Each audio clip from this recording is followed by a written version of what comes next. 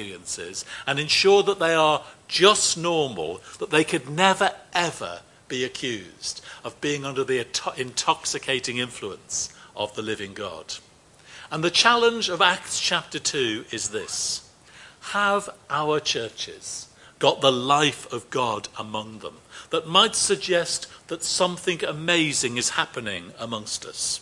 What's the chance at any of our congregations of being bowled over by God, filled with supernatural grace and operating in the New Testament gifts of the Holy Spirit, not now and again, not every other Pentecost, not by the decade, but all the time, normal? I say bring it on. What we read about in Acts 2 occurs when the city is filled with people who are witnesses to the outpouring of the Spirit, and 3,000 of them will come to faith in Jesus, seeing the Spirit-filled life as the normal Christian life. For the cowering apostles, this was a shaky time. They'd lost their Lord, they'd seen him ascend, he told them to wait in Jerusalem until he sent the Spirit, and they were kind of thinking, what on earth's going to happen? But for those 3,000 who were saved that day, their normal experience of God was of a Spirit-filled life. And as we sang that song, Our God Saves, I had to say, my heart leapt, because I can tell you there are people in here tonight who are so baby as Christians that they did not know the Lord Jesus just a few weeks ago. Our God does save, and we pray that those who join us now will know nothing other than a Spirit-filled life, nothing other than that as normal. So then, those 3,000 who came to faith on that day, they were then propelled to be witnesses through the Roman world. And God's timing, you see, is always perfect in that regard. Perhaps some of the 120 had hung around wondering why on earth they had to wait in Jerusalem. Jesus didn't explain to them the whys and the wherefores of what was going to happen. He simply told them what to do, and they did it. And dare I say it, it came off. Now I wonder how often God has told you to do something, to do something without filling you in on the whys and wherefores. That's perhaps a picture of what sort of Christian you are. Are you willing to hear the voice of God and act on it without knowing all the details? Do we have to have a committee to decide whether what Jesus has said to us is okay and we can proceed on it? Acts 2 verse 1 said, when the day of Pentecost came, they were all together in one place. And the important thing is this, that the day that they had been waiting for came. And when it came, they were ready and they were receptive. They were all there together in one place doing exactly what Jesus had told them to do. And that's the prelude to being filled with the Holy Spirit. Just a desire to be open to God and to experience the fullness of his risen life through the power of the Spirit. And so I want to ask, is that you? Are you doing that? If you are, good things are about to happen in your life because you are here in the presence of a very good God. You see, Pentecost is about harvest, and God is harvesting a people for himself, and that harvest is not meant to be tiny. It will be from everywhere. Acts 1:8, our text of the year here, last year, says this, but you will receive power when the Holy Spirit comes on you, and you will be my witnesses in Jerusalem and in Judea and Samaria and to the ends of the earth. And any time any church loses sight of that connection, they are in trouble. The Holy Spirit is poured out on the day of Pentecost for the harvest of souls. We're empowered by the Holy Spirit to be witnesses. That's the express purpose of the life of the Spirit and the life of the church. And it says that what seemed to be tongues of fire, they're an example of what the church must not do, is what I'm about to say. And that is, sometimes the church misses out on doing what God has asked of them. So what happened on this day is there seemed to be tongues of fire. Not perhaps actual fire, but a manifestation of the glory of God. They saw something that looked like a mass of flames come over them, over the whole group. And then it broke up in a single tongue that appeared on the head of each one of them. And the symbolism of that is that they were not only empowered as a group, but as individuals as well. You see, God wants to renew not just a few in the church, but all the church. Not just Tynings, not just St. Thomas's, but APC and the hothouse. Everywhere through this town, he wants his church to be fully alive. How important that is. And the thing about fire is that it will spread. Every one of us are to be empowered by the Holy Spirit to be a witness. Fire is a common evidence of the Spirit's presence, of God's presence in the Old Testament. God met with Moses at the burning bush. He led Israel with a pillar of fire. Elijah went to heaven with a chariot of fire. There were manifestations of fire at Mount Sinai, even when the law was given. And this feast was the celebration of the giving of that law. But what was going on was that instead of just being guided by law, we were to be guided by the life-giving presence of God through his Spirit. On the day of Pentecost, the signs of wind and fire were doing the same thing. They were attention getters. I wonder if you remember what God commissioned the nation of Israel to do. In Acts 19 verse 6, God said they were to be a kingdom of priests. They were to represent as a holy people God in the nations. They were to tell the world about the one true and living God. But Israel did not fulfill that calling.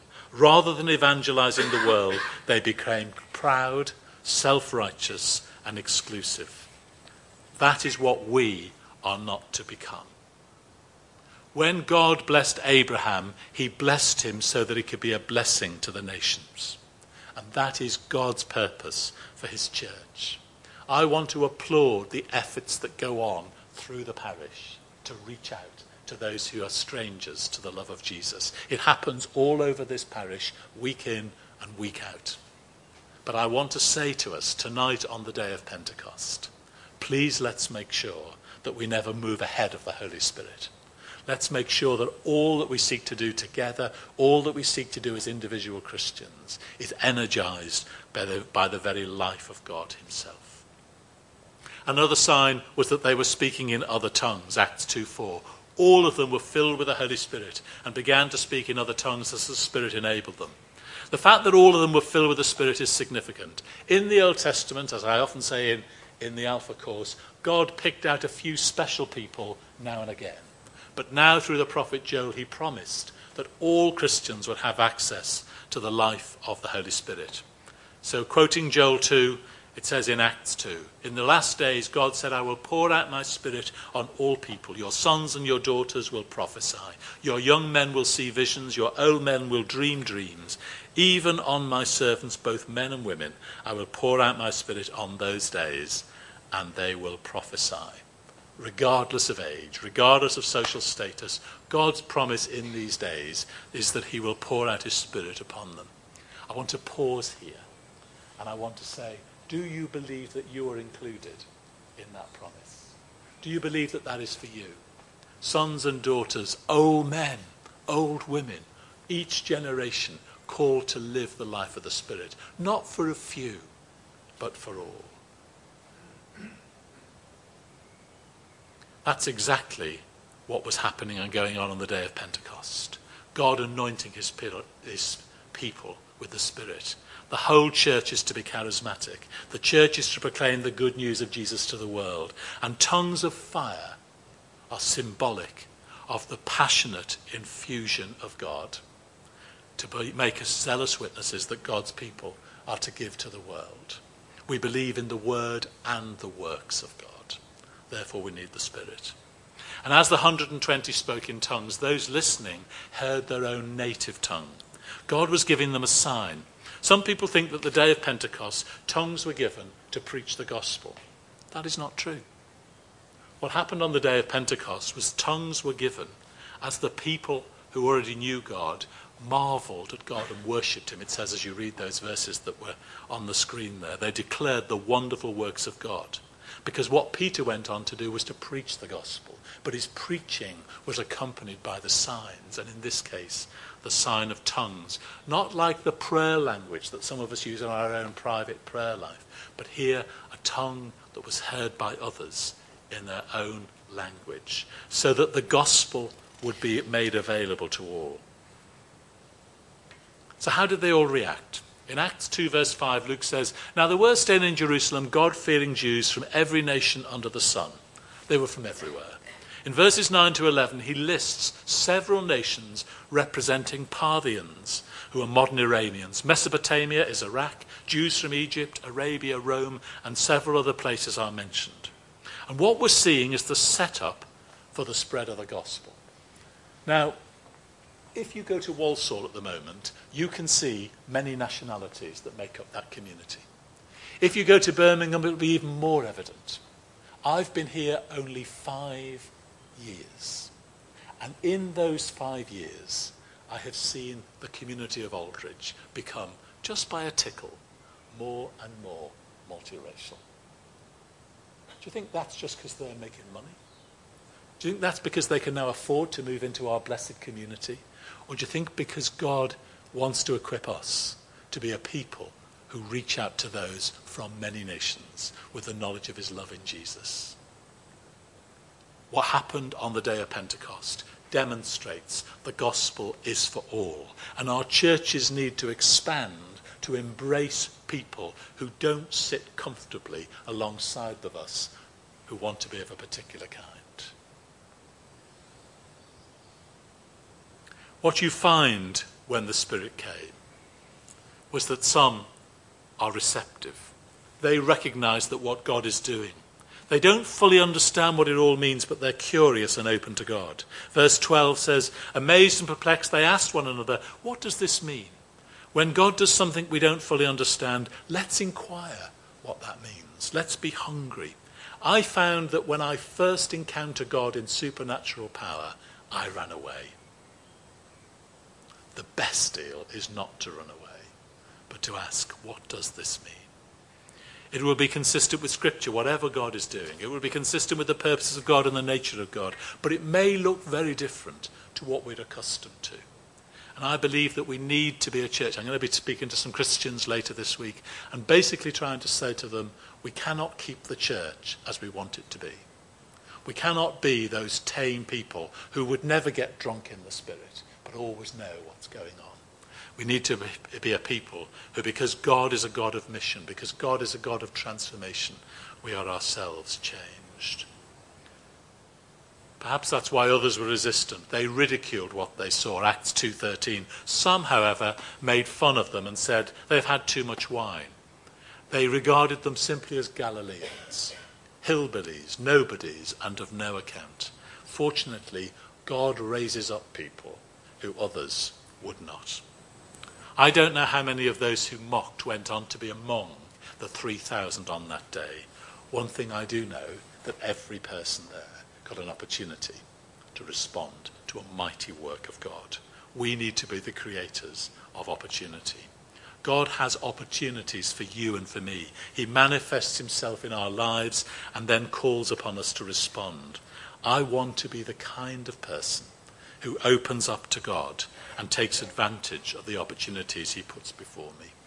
And I want to say, whatever congregation you belong to tonight, do you? Are you hungry for that?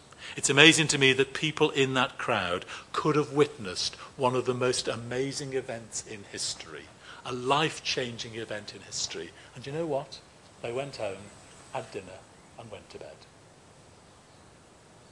It's possible to be present when there's a move of God and not to be touched by it. Don't lose out. In Pentecost 2017, I want to ask, are you open to God the Holy Spirit?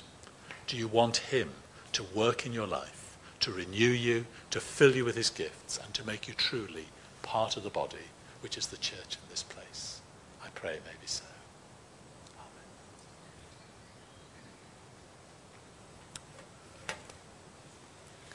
I preached this morning on gathering, and I preached and made plain that they gathered at this time because Jesus told them to.